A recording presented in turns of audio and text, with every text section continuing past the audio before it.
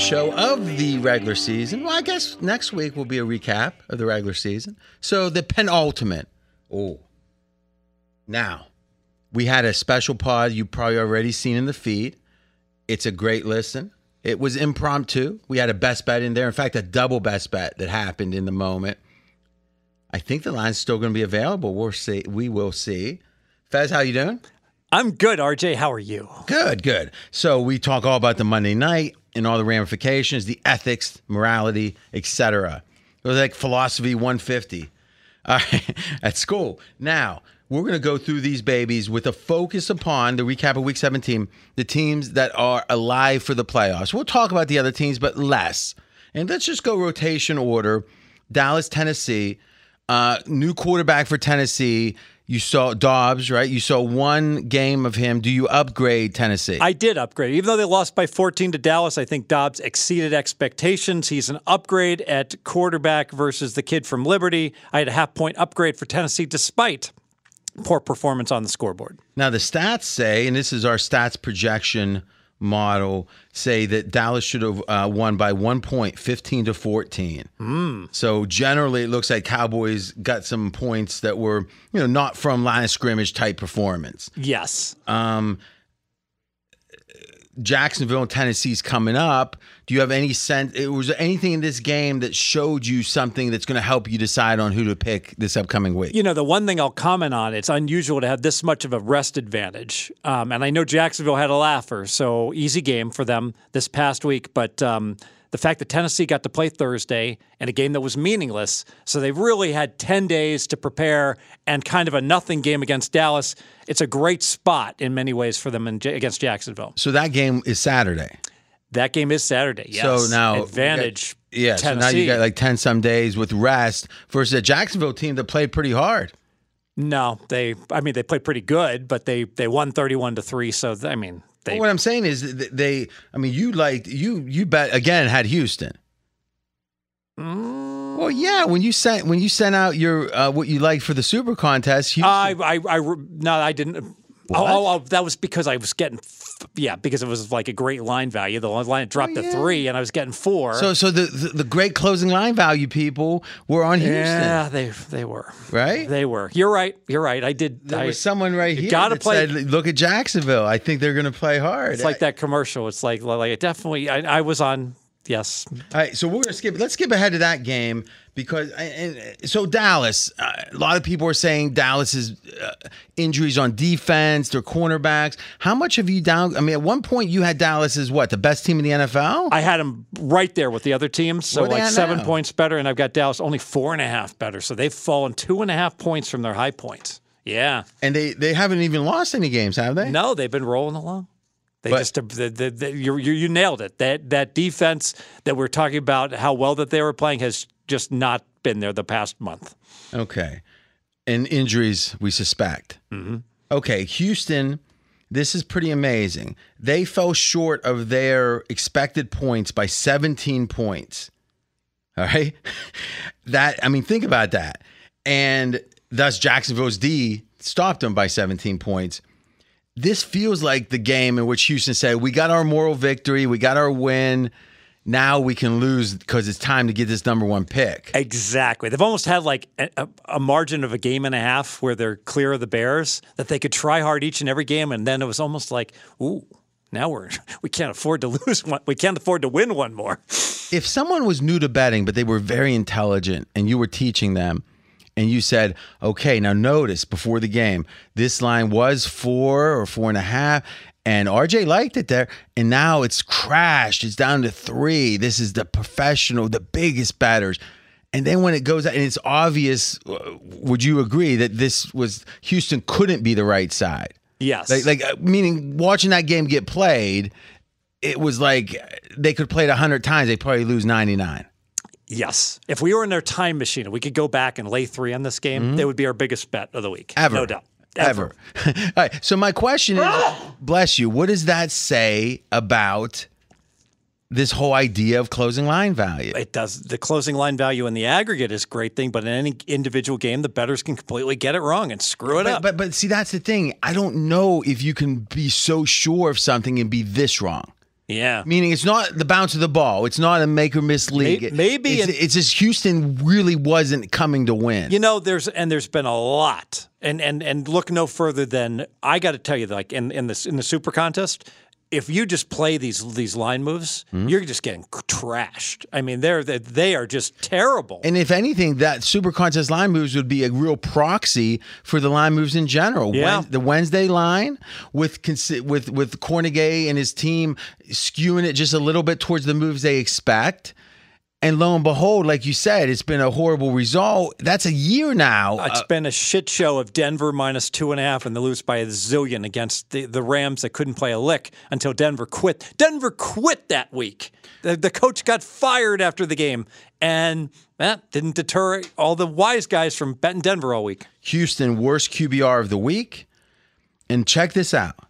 The second worst EPA per play, so expected points per play, this season. The second worst in the NFL of all games was Houston in this game. Yeah, this game was over. End of the second quarter. It was donezo. But you have closing line value. That's got that going for you. I'm skeptical.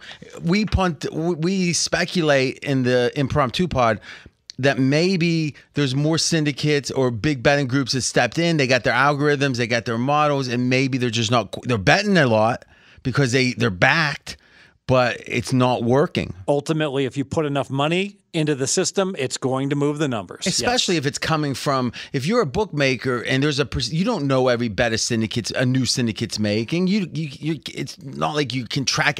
You might know every bet they've made with you, though. Again, they're coming at you 50 different ways. And you still have to meet with your boss the next morning, explain why the hell you had a $100,000 position. You didn't move the number to get some action the other way. Yeah, so it strikes me that these lesser or let's say unproven syndicates could really be moving lines in a way that betting against them, if you like that side, meaning it's no longer fade or follow or pass. It may be, hey, you bet against it if the number's right. Yeah, and to be honest, the wise guys did that in a game you backed as well, where Carolina got all the early money of the week against Tampa. Line went down to 3. Mm-hmm. And in retrospect, okay. Well, luckily, when I played, it was only 3. So. Yeah. And then the late money did come in on Tampa and bet it right back up to 3.5 and 4. So that was an example, and it got there. Tampa wound up covering, but that's there's a big difference between when the line's 4 and the line's 3, obviously. So we got the weighted as Jacksonville should have won by 12. Kevin Cole says 14. Football Outsider says 2.7. I think you got to recheck your model there. Or change the decimal point. Yeah. I mean, really, how could that be? 20-18. This game was done after 17 minutes. It was. I mean, even our score model said. Now ours said 17-5 is what the score should. There's a lot of low scoring games here. 54% of the game was not counted by our garbage time model. That's the 6th most of any game this season. Okay, so you're saying only 46% of the game was within 95 and 5%. Yes. Trevor Lawrence didn't even play most of the second half. He didn't need to. He might not have played any of the second half. I just know they took him out. Okay, so you talked about we'll go slightly out of rotation order here. You talked about, I guess it's the next one in rotation, Tampa Bay, Carolina. Now, let's go back to the win share real quick. Dallas had a 99% win share. Jacksonville had 100%. This is the fourth quarter win share, which is a way of gauging control of the game in the fourth quarter. How much are you out by? What's your chance of winning? Each play of the fourth quarter weighted for the later in the fourth quarter more important. Okay. Tampa Bay, 72%. So as much as people are saying, oh, they were down this much, but when you got to the fourth, it was Tampa Bay in a lot of control, 72%. Yes. Now, what's your takeaway? How much do you upgrade Tampa? I didn't upgrade them at all. Because they were in trouble throughout the game. The underlying stats, Tampa should have won, probably by 4. The fact that they were, there's a couple points, it kind of swung on a couple plays early in the fourth quarter where Carolina had the opportunity to not just cover but win the game. Carolina ultimately, did they blow it or did Tampa just step it up? Tampa has stepped it up throughout the year in these fourth quarters, right, in these high leverage situations. They stepped it up again early in the fourth quarter. Took command. That would make sense if they had an experienced quarterback with a history of winning. Tampa, Tom Brady throws for 411 yards. All right, that is the number one of the week by far. 3 touchdown passes, 1 touchdown run. Now, if you look at the Tampa Bay rushes, 2.7 yards per attempt. So a good day on offense, good day passes, still can't run. That was the lowest of any team this week. And you got to worry about Todd Bowles, traditionalists. We got to establish the run. Why? Just keep throwing. Carolina had their cornerbacks were depleted, and I think that was a driver of their bad defense. Okay, let's look at that fourth quarter performance from Tampa in the last 5 games. So last 5 games, if you look at the first 3 quarters of the game, so the first quarter, second quarter, third quarter, they've averaged 2.8 points per quarter, Tampa Bay has. So you think through the first 3 quarters, about 8 points per game over that time. In the fourth quarter, they're averaging 10 points per game. So more in the fourth quarter than the other 3 quarters combined. The other 3 combined. Wow. So that has been a factor, it has been. Consistent. Now, this is interesting, too, is if you look at passing versus running for Tampa Bay, they've outrushed their opponents. So they've played 16 opponents this year, or 16 different games. They've outrushed their opponents 4 times out of 16. And they've outpassed them 15 out of 16 times. Can you guess who outpassed Tampa Bay? Let me think about that. The Saints. Can you believe it? The only team that's outpassed Tampa Bay was the second game of the year, the Saints. So Tampa is as much as they were old school in some ways, it's pass. Yes. Now, do you think it's indicative of Brady getting even more locked in, Brady getting more in playoff mode, that he finally did the quarterback sneak? Because this year he hasn't been sneaking. Yeah, and he looks like that always worked for New England. Go to the line of scrimmage, quick snap. He didn't want to take those hits. Of course, but now that with the playoffs on the line, that's a good point. And that goes back to them. Hey, he'll do what it takes to win, especially in the fourth quarter. Yes. Anything else on this game?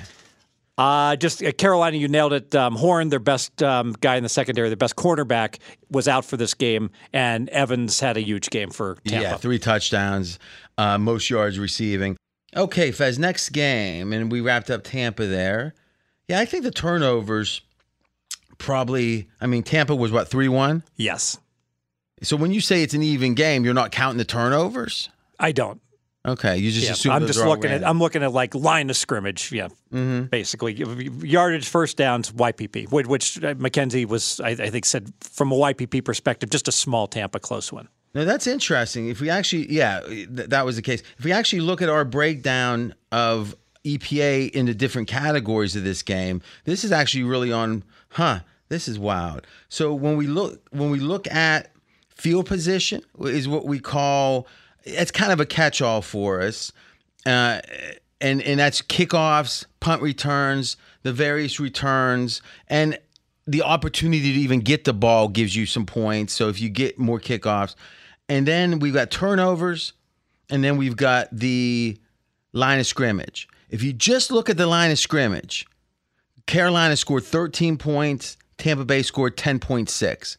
So Carolina at the line of scrimmage did better. But if you look at the turnovers, it ended up being about a 12-point advantage for Tampa Bay, where Tampa Bay gave up about 2.5 points, but Carolina gave up 14 points. That was the difference in the game. So even at so the 3 turnovers averaged like about 5 points each for Carolina. The Tampa was only minus 2.5. That's Tom Brady. Was it Brady or a fumble? I don't recall. Yeah. So. But he's known for being more aggressive in spots when interception doesn't hurt you, right? Which is really smart. It was a Godwin fumble, only minus 2 points by EPA. Okay, thank you. Now, this is fascinating. This is one of the biggest numbers I've ever seen. The last category we have is scoring from kicking, all right? So it's effectively extra points and field goal attempts. Tampa Bay lost 6.3 points. 1 from 3 from field goal, missed an extra point. Yeah, so you add this all up, and it comes out with a projected margin of 6. Well, not the projected margin, but actually what the EPA is supposed to revert to. But it is fascinating to say field position, Tampa by 5 points. Turnovers, Tampa by 12. Okay, line of scrimmage, Carolina by 3. And then kicking, Now, Carolina actually picked up 1.6 points, so it's like 8 points of advantage to Carolina for kicking. You add it all up, it's 6 points, which the final was. Now, that is interesting.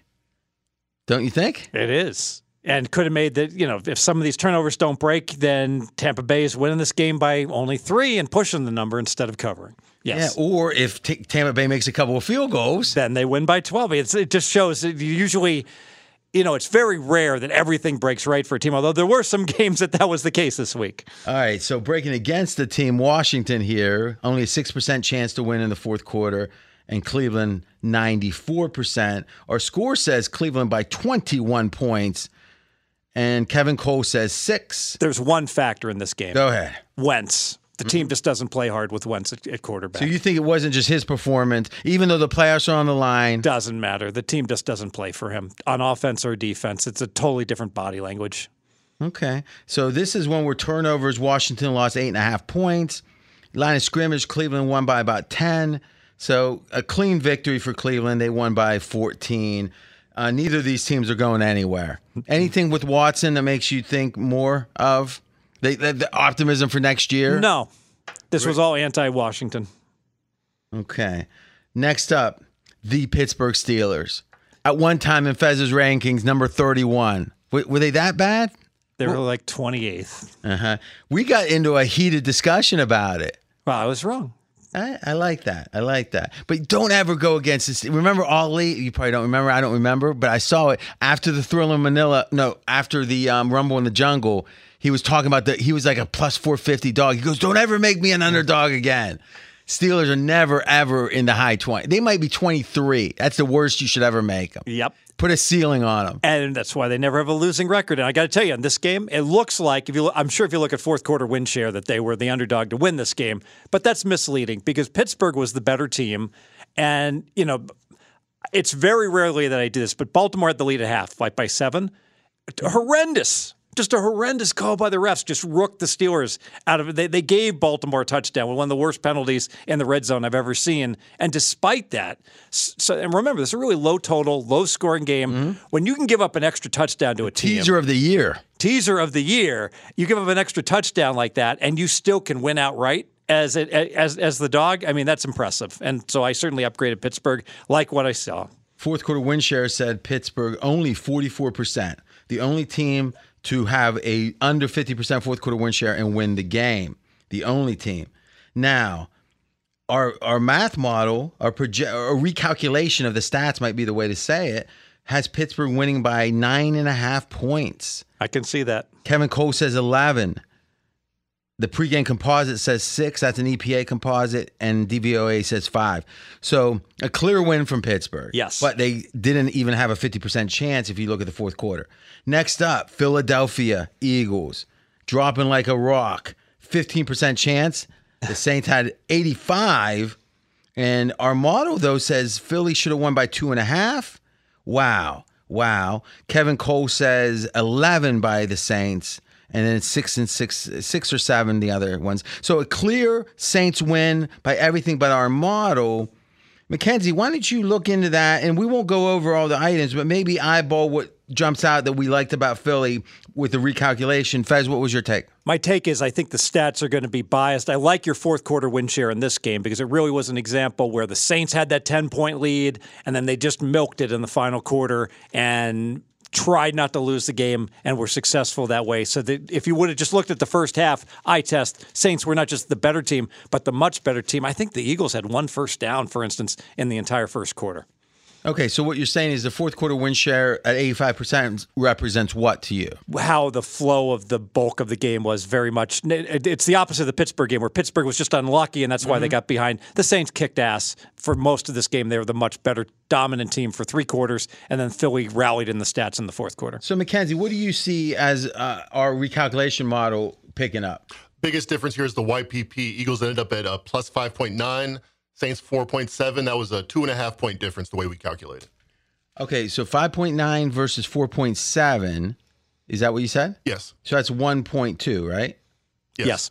Okay, so Fez, usually that would really swing things for you. But it was the fourth quarter differential. I'm confident if you would have compiled these numbers after 3 quarters, that differential wouldn't have been there. But when it's a 10-point game, it's still a competitive game. Yeah, but the Saints just went into complete let's not screw this up. Let's not lose it. So how do you ever trust any numbers if we're going to? I mean, I guess what I'm saying is, that's interesting, Mackenzie. Look at the fourth quarter and just give me take 3 little slices of once above 10 minutes, once between 10 and 5, and one down below 5. What the win percentage was for the Saints. Just one slice of it, boom, boom, boom. Because I just want to get a feel of what the model was saying. Because remember, with Philly as a favorite in this game, right, of 6, right? Or yes. It closed a little lower, yeah. And the model is going to think coming in the fourth, they probably have a 38% chance to win or something. Way less. Down by 10? Way less. Even though you're a 6-point favorite coming in. Well, let's see. Yeah. We'll see. No, I trust you on that. I just So first 5 minutes of the fourth quarter, we're at 43. Ooh. What was the score? Did you really have to cut? You really cut him off just because I was right? Go ahead, Mackenzie. Try again. Sorry about that. 26 for the next 5 minutes of the fourth quarter. Hold on a second. He asked you a question when you had trouble holding the button. What was your question about with entering the fourth quarter? I thought that the Saints had control of the game in the fourth quarter, but apparently not, right, Mackenzie, to start the fourth? It was 13-10. So when did it get to 10? Pick 6. Oh, yeah, that was a pick 6 at the end, dude. That was with 12 minutes left? With only 5 minutes left, and then it went from 35% chance to win for the Eagles to only 10. I apologize. I'm remembering the game wrong, but see, that's the danger of it not being numbers based. Well, that's definitely true. It's also the danger of I got to tell you, I'm way better at this when there's not so many morning games. When you stack 10 morning games all on top of each other, it just it becomes much more difficult for me to remember everything that happens. How many TVs do you have? I only use 2. I used to have more, but Do you watch the feed? Do you watch play-by-play other places, or I watch? I got my ESPN, so I'm checking all the games, and then what I do the is scoreboard. Yes, I go back and forth between channel 702 on DirecTV and 703. 702 is the red zone, where they'll have the teams in the red zone, and then I'll go back and watch all the games at once if I want to really focus. So I'm literally going back and forth on the top TV, which is the big one, and then the bottom one, I'm watching one game. See, something I've speculated is. So ESPN has a game center where they kind of mimic the game and you can pop it up and it does it live and it shows you each play as it happens. It feels like if you stack those on a couple computer screens, you would at least have a feel for it. Yeah. What's good is about the red zone. But you're in game betting too, so that's even more complicated. I have to be on the red zone, I've learned, because the red zone's the first to tell me, and the quarterback's limping off the field and they'll tell me. So the injuries. Yeah, that's the fastest way for me to get the injuries.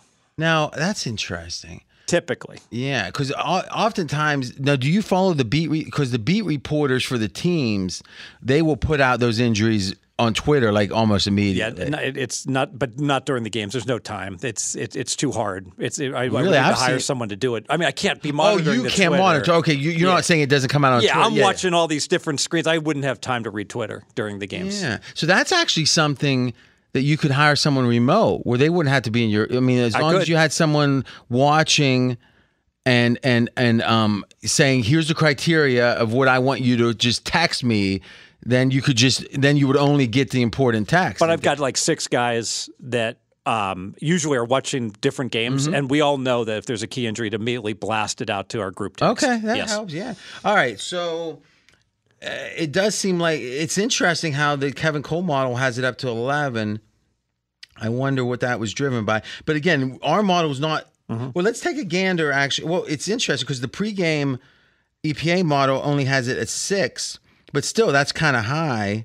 Oh wait, I'm looking at the wrong game. There's it's 6 also. Okay, so. Yeah, that's in line. That's interesting. So I think I know for sure, Mackenzie. If you look, I bet the turnovers were very unlucky for. Let me think. Not unlucky for the Saints, right? Oh no, I guess unlucky for the Saints. Yeah, I would think because our turnover model with the projections doesn't even consider the luck of it, right? And it's given Philly the pick 6 or whatever is really going to be something that's fully attributable to. You're right. The Saints were -8 in turnover luck, not turnover EPA. Yeah.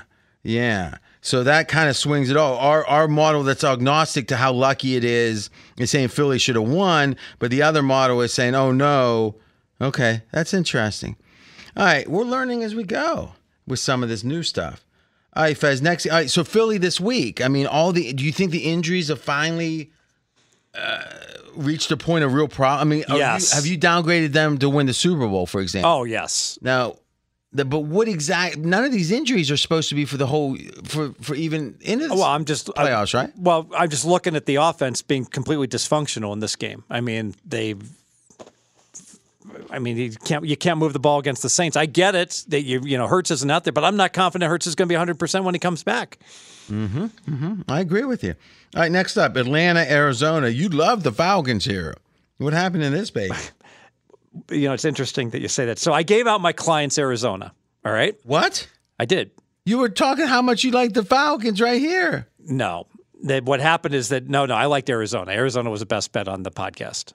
Oh, you're right. And then David Blau. You're right. David Blau got reported in as the Arizona quarterback, and so the line went nutso, and rightfully so. Why? I mean, then went up to like 6 or whatever. It closed like 6.7. Yeah. So another closing line value, and then that's what happened. So then you had Atlanta as one of your all that. And did he quarterback? I didn't even see. Yeah. He was not good. Atlanta was no good on offense. It was just two bad teams that couldn't move the ball, and someone had to win. I mean, it was but the line. But you didn't bet a gigantic amount on Arizona plus 6.7, did you? No, I bet a gigantic amount on Arizona plus 4 early in the week. That's what I'm saying. So when you say it's like this game went differently than expected. Because Arizona I thought was going to score 10 points and they got 19. But yeah, I mean, you're being cute here. But what I'm saying is Atlanta wins by 1. Mm-hmm. We expected them, or the market expected them to win by almost a touchdown. Yes. But so...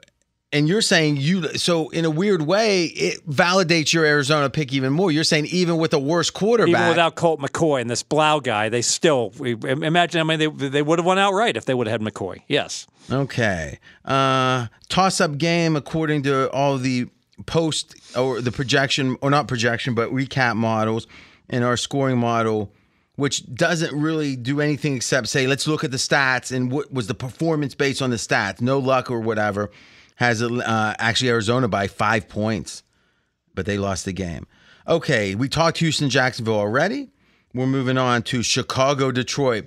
Another debacle of a line move. Not yours, but the market, the wise guys, the closing line value betting the heck out of Chicago. They took Chicago plus 6, plus 5.5, plus 5, and plus 4.5, all the way down to 4.25. And then the Bears were never in it. Detroit just annihilated them. Totally non-competitive. The final score, no final score is ever going to, in our models, is ever going to say a team should win by 31. But Detroit should have won by like 20. Sure. We had 20.7, and then the average was 15 and 16 with the other models. Now, check this out. Chicago had the third worst DVOA for the game of the entire season. Wow. The third worst of the season. Fields was 7 of 21 passing, 7 completions, 14 incompletions. That's 33%. For 30 yards. Wow, we got 60 on one run. So literally like 1.4 yards per attempt. That's not good. I mean, I know yards per attempt is a key metric. Is that good? That's like Akron against Alabama type of stats. Now, here's what's fascinating. The Bears as a team had 9 yards per carry. Because Fields had a couple big runs. 200 yards total rushing, and still the third worst DVOA of the season. Now, here's the real kicker. Detroit, EPA per play, the highest this season. No team gained more points per play on offense than Detroit this season. I can see that, yes. And of all those kind of big performing EPA games of the season, Chicago was the defense in 2 of the top 5. So this one and one other. So the Bears D against Dallas, I think, was the other one. Yeah, just atrocious. Really bad. Okay, next game. Miami, New England. Now, New England wins by 2. Our recalculation model says 5. Kevin Cole actually has Miami should have won, and the other two have New England with a 2 or 2.5 point victory. So it's all right in that range. I think Miami should have won. Wow. How so? The yards per play, Miami won slightly. Yardage, Miami won by 100 yards. First downs, Miami by 7. So, Mackenzie, our model is saying New England by 5 in the recalculation. Now, he just ticked off all of Miami's wins there. What was the saving grace for New England? And Fez, you finish your point, and then he'll jump back with it. Yeah, well, I'm sure he's going to come back. There was a key pick 6 in the game that New England got that, I can't remember. They missed an extra point, whether it was 6 or 7. We would count that just as a normal turnover in this model, but go ahead. And Miami's quarterback, Bridgewater, was bad, but he got knocked out, and then Skylar Thompson had to come in for the fourth quarter. That didn't help Miami either. But that's part of the game, isn't it? Like no. Well, when you have a bad backup quarterback and you get hurt, people get hurt. I mean, especially Miami. Miami quarterbacks get hurt. Okay. I mean, could you really bet? All joking aside, could you really bet Miami without consideration that Teddy Bridgewater seems very injury prone at this point, and that the backup is as bad as he is? That seems like what do you think the odds are that Teddy would get knocked out in any game? I'd say about 50-50. Based on the season, but based on track record, realistically, you got to say it's 20%. Yeah, that's the number. So then but then it would happen normally distributed halfway through the game. So you got to so and how much is he worth? Like a 4 points, and it's 0.4 point adjustment. Yeah. Okay. All right, I'll accept that, baby. I'll accept that. See, you've been handicapping NFL how long? You never thought of that. Never thought of that at all. Well, you gave me one today I never thought of. So that was a good one. Let me see, just to make sure I can share that one with everyone. Because we said it in the other pod. It was the rest. If you rest all the players in a game, the standard thought is that's worth about 10 points. Not all the players, but as many as you can in the NFL. It's about a 10-point swing. Yes. So Aaron Rodgers was a 10-point swing in his prime. Yes. So that 10 points is like irrespective of quarterback. And you have to add the quarterback on top of that. Yes. Oh, the quarterback would be on top of that? Yes. So all the players except the quarterback, that seems too high. If you're resting, you know what? Let me recant that. So 10 points is what I typically see. So if the average. So if the average quarterbacks were 3.5, 3.5. You could go 3.5, and the rest of the teams were 6.5. That's right, because you can't rest your linemen. They still got to play. Yeah. Okay. Yeah. So what we could even say is a touchdown for everyone but the quarterback, and then the quarterback needs to be about. The quarterback is going to be about the average of the quarter, not the quarterback. See, that's interesting because even if you have an average quarterback, it's worth 3.5 points. Yes. That will get you to 10. Yeah. Okay. So. Yeah, so you would just add the quarterback onto the 7. So if it's a 7-point quarterback, then it would be 13 or whatever. That's right. Yes. Okay. All right. So lucky I went over that, Fez. I would have had the wrong information. Yes. All right. 7 points plus QB is a typical wide. That rest. Feels right to you, right? Yeah. I have trouble with some of these players are worth a half a point. But it feels like they're very important. You hear all game, like that's why they're like the cornerback from Carolina. How much is he worth? Horn. Probably 3/4 of a point. All right. He's their best. It seems like it was like the only thing anyone wants to talk about with that game. That's because Evans went for 300 yards. That's what I'm saying. So is that 3/4 of a point? Yeah, not yesterday. It wasn't. Okay, so New England was +1. And now this is fascinating, Fez. If you look at the competitive portion of the game, which is in between 95 and 5 of chance to win for each team. New England was actually won the yards per play in the competitive action, but for the game, they were 0.4 yards to the negative. In turnovers, New England got 8 points. Now, let me ask you this, Mackenzie, is how many plays were competitive and not competitive? I'll grab that. Because I'm just interested to see, boy, Miami must have dominated that part of the game. Yeah, there was only 1 point in the game that was non-competitive. At the end of the game, New England built a 9-point lead, and they were actually driving in the red zone, went for it, curiously, on 4th down. I think that would register as garbage. And then Miami came down and got the backdoor score with under a minute to play. Yeah, so it seems like a lot of that yards per play was... Yeah, that's a great point. Yeah, that put a big asterisk by that because there's no way Skylar Thompson's going to lead them on that garbage score except against the prevent defense. That's why I think, but it affected the spread. Oh, big time, yeah. That's why I think having a combination of the good numbers and the good eye is a good combination. You really should take that 100-yard difference, and that was all that last drive. Yep. So, McKen, what was the split in play count? 6 out of the 126 plays we discounted. So how many yards did they get during those 6 plays? Probably 65. Yeah, wow. So that whole I love yours. That's garbage. Well, we're, mathematically, baby. I'll go 75 yards. All right, Mackenzie, let us know when you get that. 35 yards, it looks like. Oh, Well, yeah, I don't get. well, let's think about that. If it's 35 yards and 6 plays, Remember that we also half count certain plays in certain windows and quarter count certain plays in certain windows. Oh, okay. but so when you say 6 plays, you're saying they were totally eliminated.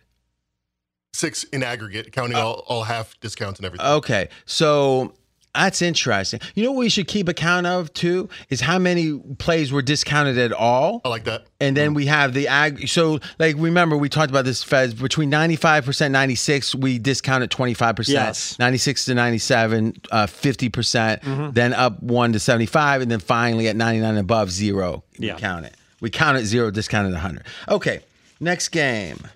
We've got Denver, Kansas City.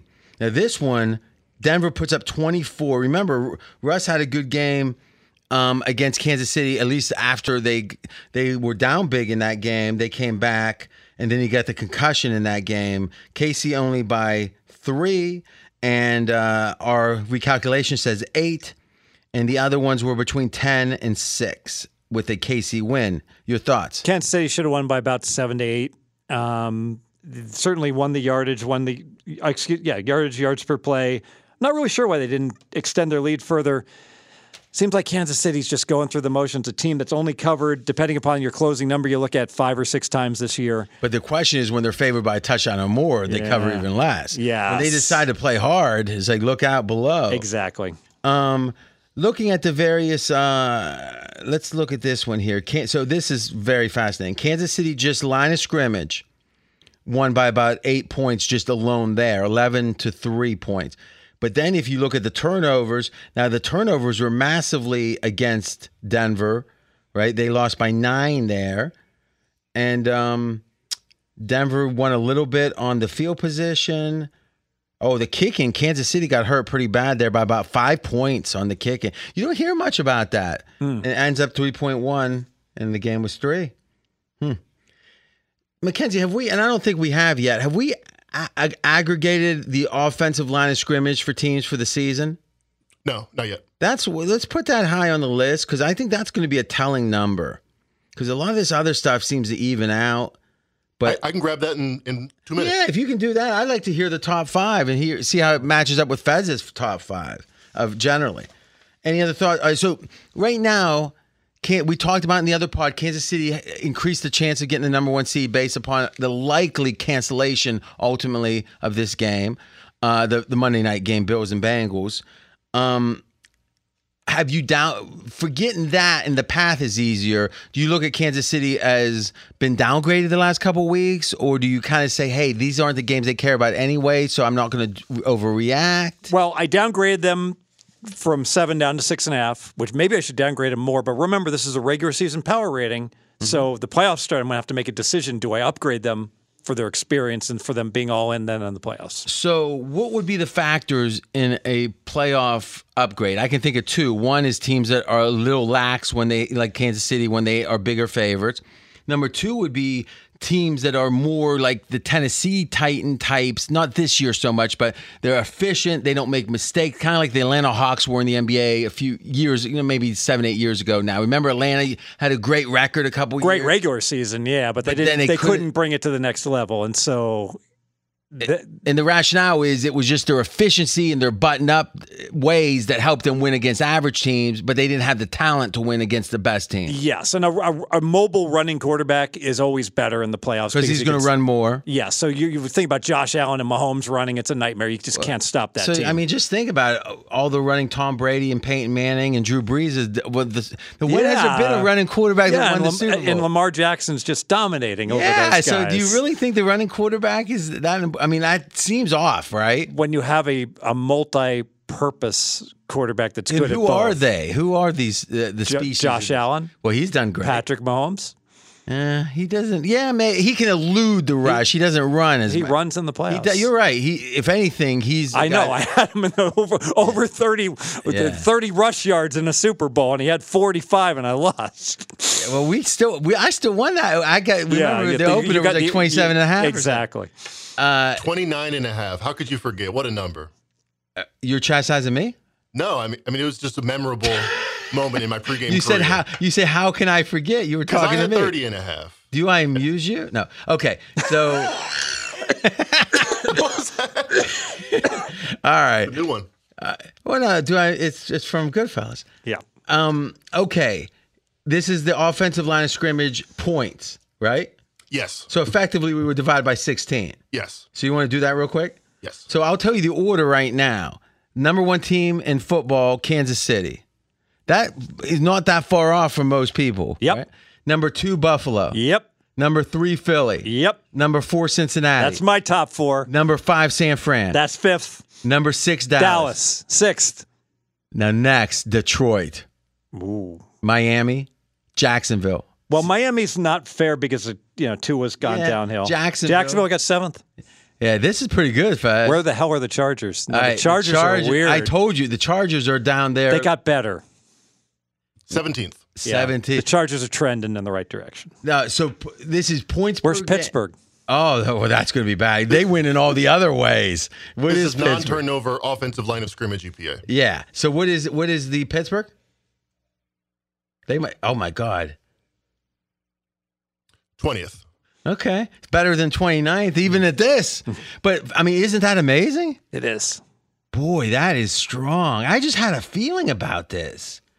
Yeah, it exactly mimics my rating. Yeah, I didn't expect it to. I mean, that Detroit's interesting though, isn't it? So they lost a lot of games through tomfoolery. We can say, like, they And were defense. Defense is not accounted for here. No.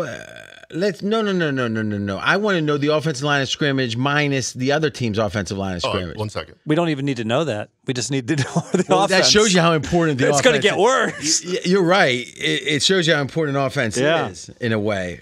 And maybe we do have to look at both numbers. So we'll look at that next in a minute or two. Okay. Good job for Mackenzie there. We're on to Kansas City, a little bit of a downgrade, you're Yes. saying. But in general, what are the other reasons you do upgrades or downgrades in the playoffs? Experience. Team's Okay. been there before. So experience. Also, would we say ceiling? In a way, Yeah. ceiling is kind of the Atlanta thing I was talking about, right? Yes. Team that's built to succeed in fair weather. Dome teams that have to travel. Not So good. you're saying is bad. Bad. Yeah. Okay. So especially though, if the Saints are the number 1 seed and If they're going to be home, it's fine. in another fair weather team is number 2 seed, all of a sudden, if you're a fair weather team at 5, it doesn't hurt you as bad. That's right. But if you're the Saints or if you're Minnesota and you're Minnesota and you got to go play, in Philly, that's bad. Now, do you believe for Minnesota, though they're in a dome and they play in the cold weather, are they as susceptible to having to play outside and it being a big deal? Because some of it is the human body just being used to the cold, right? Yeah, but they're a finesse team. I do think they're susceptible. Okay. They're like a timing pass, throw deep type of team, and I know they got Dalvin Cook and he's multi-dimensional, but like Cousins and in the elements, I would not trust. Okay, and let's say questionable motivation throughout the year, which is what we're calling Kansas City. Yeah. All right. So next game, we're going Indianapolis and the Giants. 100% fourth quarter win share for the Giants. Clean win for the Giants, dominated. Yeah, everything. It's 8 points or more by all the models. They won, though, by 28, so probably a little high. The one stat I have in this, the Giants have not scored a 30-burger on anybody in 2 years, and they put up 38 against this Indianapolis team. That can't be good. Yeah, and then you look at the Minnesota taking a miracle to come back against them, and then how Minnesota looked, they seem to be really debunked. Yes. Or at least potentially. Now, real quick in this game, I had 1 point for us, I think. No, I actually skipped this entire game in my. I think the final score spoke for it. Yeah, I think so. No, I got a point. All right, so Mr. Daniel Jones, as I call him, had the best QBR of any player, any quarterback this week, and Indianapolis had the 6th worst performance of the season. And it's the worst performance of Jeff Saturday's tenure. So as much as Saturday started good, it's been kind of bad since, but this was the low point so far. And then he had a press conference, and they asked him what he needs to do. And he says, we just got to keep focusing on playing good football, and the word keep, I don't know if he knows what that word means. Well, no, he's saying he's keep focusing on playing good football, not keep playing good football. Start playing good football, yeah. Yeah, but what I'm saying is he's saying we got to keep our focus on it. Sure. Trust the process, Fez. Okay. Saturday's Hey, don't you want the last thing I want is a bunch of professional coaches. I want there to be as disparate results as possible. Just wing it. Exactly. It helps us as bettors. Exactly. Yes. Why are you ethically against it or something? No. Okay. Jets, Seattle, 99% Seattle, 1% Jets. Jets have been a disaster. Our recalculation says 18-point win. It was 17 on the field. The others varied from 5 to 10. Thoughts? Yeah, so Seattle, I don't think should have won by 22. So let them win by 15. It was still a domination. Yes. All right, and line of scrimmage, it was 12 or 10-point win from Seattle. So it's just across the board. Now, this is fascinating. The field position was Jets by 10 points and Seattle 0, so a 10-point advantage in field position. For the Jets. Yeah. And they still got 6 points. Well, when you don't score, you get a lot of kickoffs, and that helps you. That's funny. That's a good point, isn't it? That's a good. So Seattle only got. Let me think about the score here. So was it 2 field goals to 6, or was there a missed extra point? 2 field goals. Okay. So yeah, that's that's just naturally going to bring it, constrain it, right? If a team's just scoring and scoring, at least the EPA is going to assume the other team is getting the kickoff. Get to start on the 26. Which is worth, what's the average on the kickoff? Like 1.1 points, Mackenzie? 1.3, yeah, something like that. So every time you get a kickoff, you have 1.3 extra is... Mm-hmm. Who else is figuring that out, Faz? Nobody. No, they are, but they're secret in their little labs. And what's a great point, like, I never thought about this, but... It took us about 2 weeks. It's way harder to blow out a team because every time you score, the other team gets the ball 5 yards further down the field than they did 5 years ago. Yeah. That's a good point now too. But what it took us a long time to figure out is how the EPA wasn't reconciling, but it was this hidden advantage of the kickoff itself giving you, because our thought was, well, EPA starts at 0 if it's returned to the 25, but it doesn't. All the more reason to, on 4th and goal from the 2, to always go for it, or almost always to go for it, because of that extra 5 yards you're giving up when you kick a field goal and you score for certain. So it would have been the same thing. It would have went a similar concept that went against field goal kicking when they went at the spot of the miss versus the line of scrimmage, right? So, yes. Okay. Yes. Fascinating. Because so what was it, Mackenzie? 40 yards is worth possession, right? So if it's 4th down and you kick it 40 yards and that's the net, there's no EPA effect of that. So because that's the average punt, essentially. Yeah. Or that wouldn't even matter as much as let me think, if it was the average punt. Your net disadvantage when you have the 4th down doesn't change after you punt it if it's 40 yards. Yeah. Unless you had the ball like deep in your opponent's on your opponent's side of the field, and then it would vary. Yeah, if you're at the 41, a 40-yard punt is good. Yeah, but if you're on your 30, a 40-yard punt is probably average. Yeah. Yeah. Okay, good stuff. Next game, San Fran, the Raiders. Stidham stepping up big time. San Fran lucks out a 3-point win. Our model says 1 point. The other ones, this is the pregame EPA model, somehow with Mackenzie at the helm, says Raiders should have won. Tried. Yeah, he kept tweaking it. So did you get to go to the game?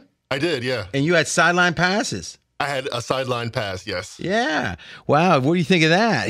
Now, is that the first time you've been at the new stadium down there? Yes. What do you think? It's awesome. So Ice Cube was there. It was smoke machines. It was really cool. How did those NFL players look at ground level? Way bigger. And I used to be a ball boy, but I looked at George Kittle. I'm like, that is a giant man. That is not the same person that I see on TV every day. So were you giving Kyle any tips? No, I just said, go get him, man. I said, go get him. Well, that's cool. Did you take pictures and stuff and tweet them out? I did. Okay, so what's your Twitter account? At Macken Rivers. All right, how do you spell that? At Macken Rivers, Rivers. You following that, Fez? At Macken Rivers. Okay. Thank you, man. Did you ever say that phrase before? At Macken Rivers. Are you Mackin? What does Mackin mean? Like making out. Wow. Or big pimping, just in general, just ingratiating yourself. Like with French the ladies. kissing? Yeah, Pimpin'. Mackin. Mackin means French kissing. Comes from the lipstick, Mac. Yeah. Okay. So when I think of making out, I'm thinking you're making out good. Like you won some money, you got a free buffet. But no. Curiously, no. I thought about Fast Times at Ridgemont High. When it comes time to making out, you put on Led Zeppelin 4. Side 2. Da-da-da. Da-da. He said the funny thing is that's not Zeppelin 4. Is that right? Yeah. Remember Phoebe Cates? No, it does say Zeppelin 4, but it's not Zeppelin 4. Remember it's Cashmere's off Physical Graffiti. And then Phoebe Cates tells Jennifer Jason Leigh, if he even tries to put on Led Zeppelin, you say, take me home immediately. Zeppelin rules, as they say. And I agree with that. Okay. I have a theory about San Francisco, and we only got 2 games left after this. I did downgrade San Fran a point, but I upgraded Vegas 2 because Stidham was much better than expected. So it's quarterback It's upgrade. not so much he was that much better in Carr, though he was somewhat better. It was based on expectation. I expected he'd stink, and he was very capable. Yeah, It was a surprisingly good performance. Right. The Raiders scored almost 18 points more than expected. Right, 18 points. Mm-hmm. Now, the game against Kansas City, San Francisco gave up 19 more points than expected. It was the only 2 games above like 8 points over expected. Could we say that this is maybe a potential bet? Is do we like the AFC teams better to win the Super Bowl, to let's say Kansas City on the futures? Because one, we've got obviously a backup quarterback in San Fran that's playing pretty well. But it seems like their defense struggles against these super good, like Stidham and the Raiders in that game were passing really effectively. So let's say they don't do that in most games. But my point is, if Kansas City throws all over them and they're the favorite to get there, Buffalo would throw all over them. Burrow's pretty damn good with the Bengals. It feels like they're not facing really anyone in the West. I like this. Yes, this is it. It does seem like it makes you think if Philly makes it, they seem a little bit beaten down. A little bit injured. Who knows what happens?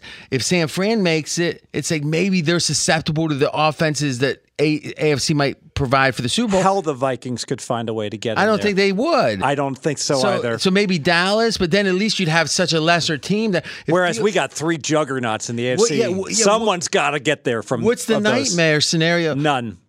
Quarterback injury. That's the only nightmare injury. But that would have to happen after they already won the championship. Yeah, they got to be like Burrow's got to get knocked out in the AFC Championship game finals. So what's the AFC versus NFC number right now? It's 3.5. Wow, 3 to 3.5 actually. There's 3s and there's 3.5s. Last time I checked. So what would San Fran KC be right now? Think about that. That's assuming Purdy's taking him to the so he wins the 3 games. I mean, I guess I think 3. I think it'd be 3.5. So, and that's probably no, it's too high. 3 minus 20. Okay, and Philly wouldn't be over 3. Oh God, no. So really, how's this 3.5 then? Westgate put up minus 2.5 today. Is that right? Yeah. Now that gets interesting. What's the money line? Can I lay minus 135? Because the Westgate's just smart enough to deal really low money line associated with a 2.5. Like they could minus deal 145 on the money line. Take back plus 125. All right, I'd rather, and it's minus 2.5, lay 110? Yes. That's a good bet. You want to bet it? Yeah, I'll bet that. I'll bet that right now. You're seeing the sausage being made. What do you think of that, Mackenzie? This has been maybe the best night ever in terms of making the sausage and profitable.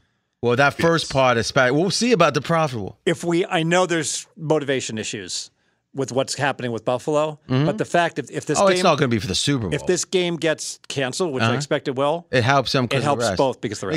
Explain. Well, get the bet down, and I'll talk to Mackenzie a little more about the sidelines and stuff. So, how many people did you have to show that pass to get to the sidelines?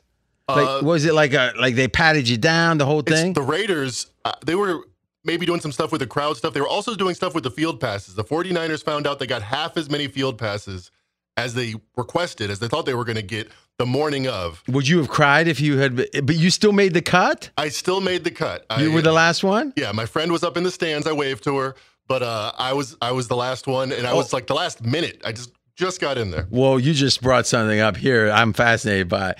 We're in for 2K. We're splitting it. Let's go AFC. All right, so catching you up here, Fez, good job. Is Mackenzie, did you think you had 2 passes when you went down initially? Yes. All right, so you brought a friend, a lady friend. Yes. And then they said, actually, you've got 1.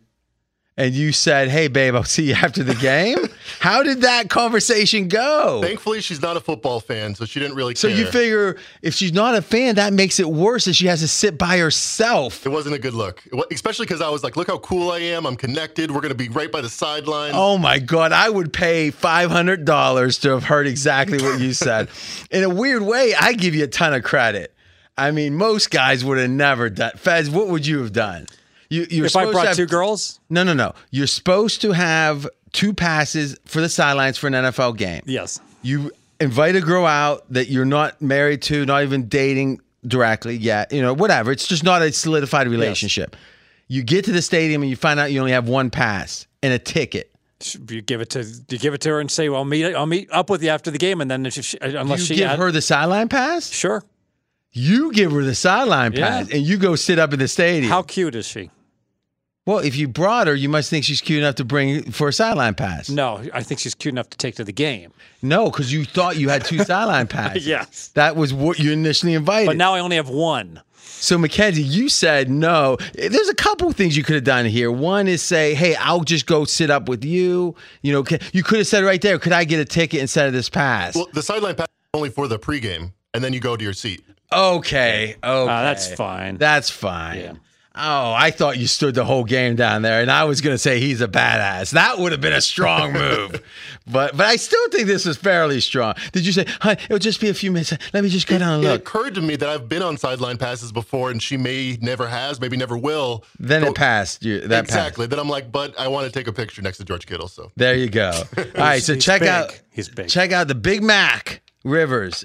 Is that what it is? Big Mac? That's a good one. No, at Mac and Rivers. Yes, that's a thing. I can't know if that or AJ is the real is better. I can't figure it out. All classics. Somehow RJ in Vegas kind of works. I don't know. What do you think? What do you think about all the people that have mimicked it? There's all these people in Vegas now. I know. It's part of the burden of being me. All right, next one. We got Green Bay. We got Minnesota. Green Bay by 24. Faz, you think it's a faulty final? It is. So this is like Minnesota all year long has been blowing these winning games that they shouldn't be winning. Well, this one they should have lost by like 6. It may be 8, maybe even 10. But everything went wrong for maybe Minnesota. 11. Maybe 11. I can accept 11. So Mackenzie, explain something to me. We got Minnesota at -1 point for the game, and so that means in the time of true competitive time, they actually had more turnovers and sacks than we would count for points and yards in YPP. Kickoff return for touchdown for Green Bay. Yeah. So we've got defensive touchdown. So we've got the score at 19 Green Bay -1 Minnesota. So is that total 18 at that point? That's I guess it has Imagine to, right? It's like, hey, I had over 18. The score was 19. Victory. It's like, no, minus.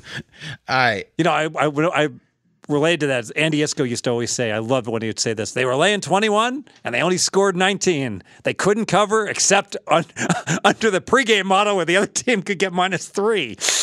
What the hell does that even mean? Because he used to say that all the time when a team wouldn't score what the point spread was. He loved saying, if you don't score the point spread on offense, you don't cover. I think that's true.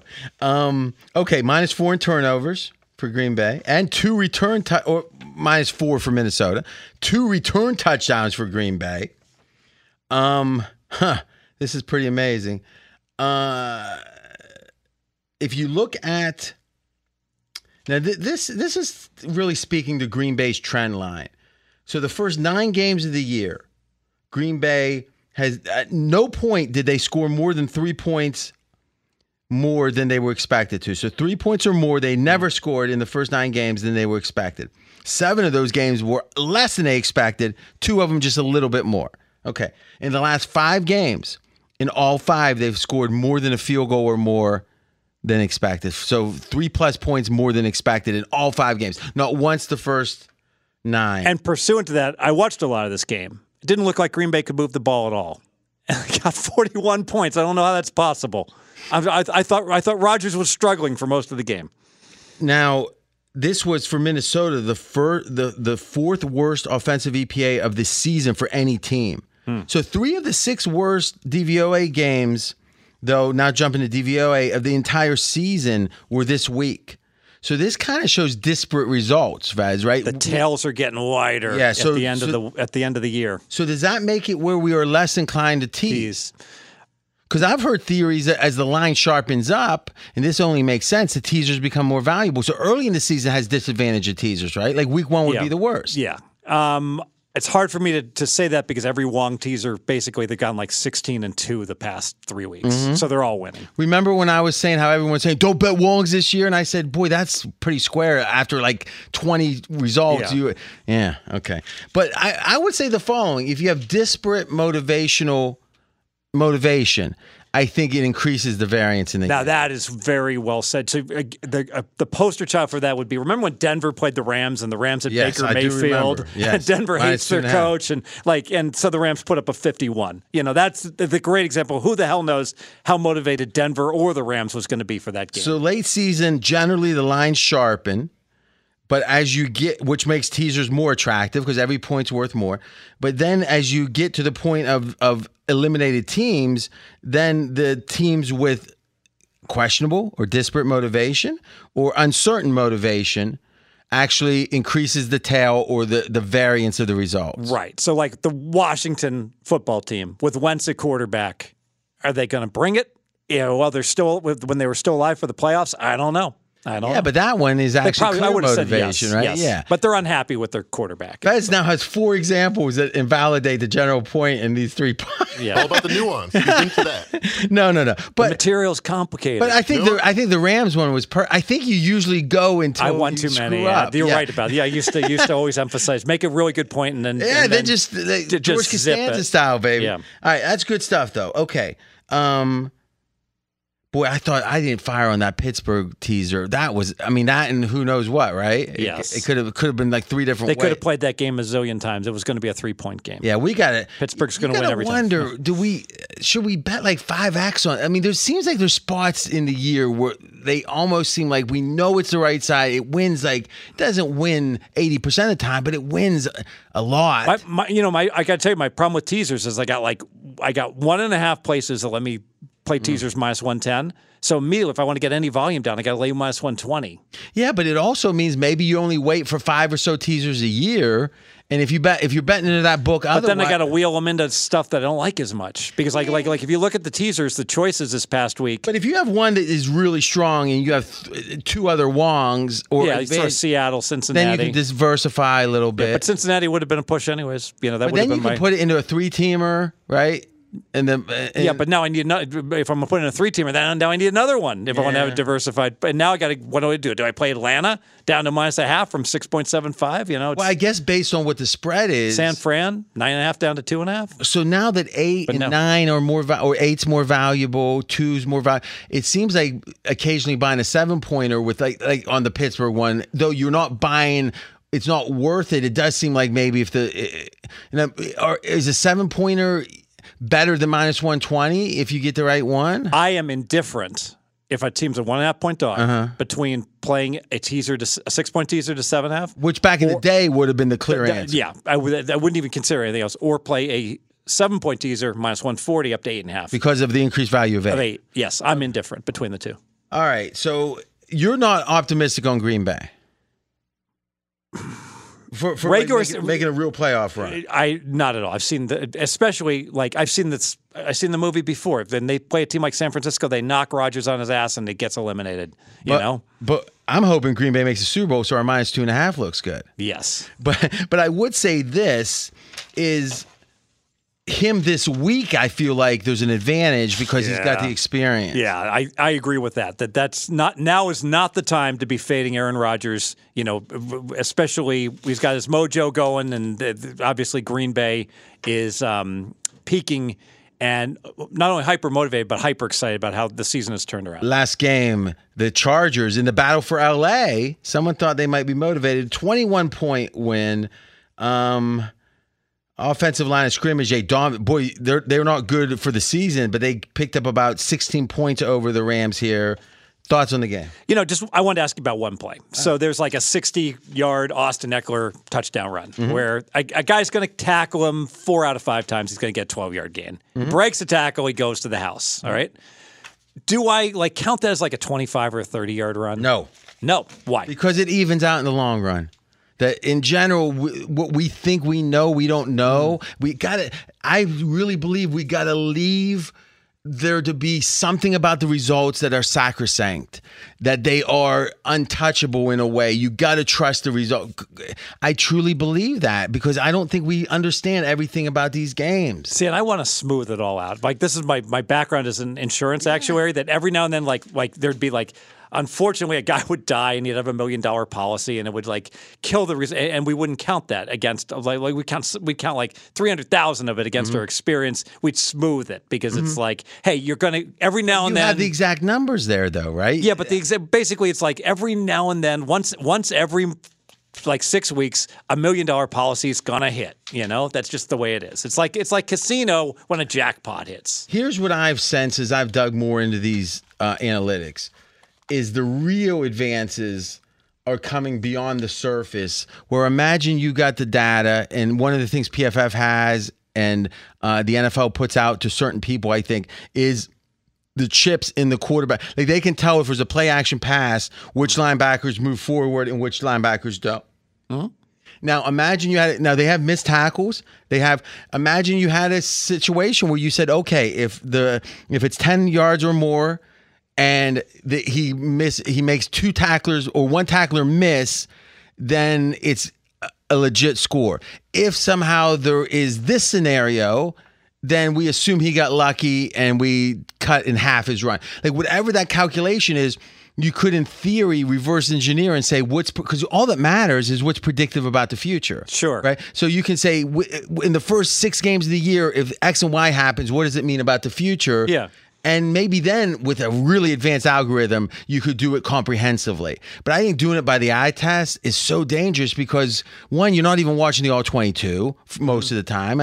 And number two, you're not watching every play of every game. So how do you do it? Yeah, so you really have to watch every play of every game, be qualified, watch the All-22. And you know, certain teams are just going to have plays like the most extreme example is, remember when the Miami fumbled and Tyreek Hill picked it up and ran 57 yards for a touchdown. That's like a 57-yard rush touchdown. You know, that's ridiculous. You know, it's like so you would want to though Tyreek Hill is the kind of player to make that kind of play. I agree, but I'd still count that one as a zero. Like if you freeze it and you say, what's the probability that Miami's going to gain 5 yards from this fumble recovery? 1%. I got an idea for you, and then we're going to wrap. Is there's different sites that have a link to every play. Into the NFL, you have to have the NFL's rewind or whatever, but you could actually say, show me all the plays that gain more than 20, all the impact plays of a season or of the week, and watch them probably in an hour and just grade those plays. I probably got to watch all the plays called back on penalty and all the plays where the guy dropped the 25-yard plus play also that he should have caught, right? I think that speaks to the difficulty of what you're trying to do. But it seems to me, if you believe in that approach at all, doing some of it, at least comprehend. I don't think you can do it disparately with different teams. But I think if you say, under these conditions, I'm going to rewatch and regrade the play, at least for that group of plays, you would have more accurate numbers. I agree, but it's so complicated. Like the 50-yard bomb and the referee, and there's contact, the referee reaches for his flag. He's thinking about it. You're like, there was contact. It's 50-50. Is he going to throw the yellow canary? It's a 4-point adjustment based on whether that flag flies. You know what I think? Maybe just let it all come out in the wash, like someone suggested a few minutes ago. But it's not going to all even out. I guess. Stay tuned on Wednesday's taping, Thursday's show. Maybe Fez will have an answer. I think not. Don't forget, other pods out there. SOVAM has been rocking and rolling. College football final set. The Buckeyes. Ugh, tough one. Ooh. Yeah. Talk to you soon.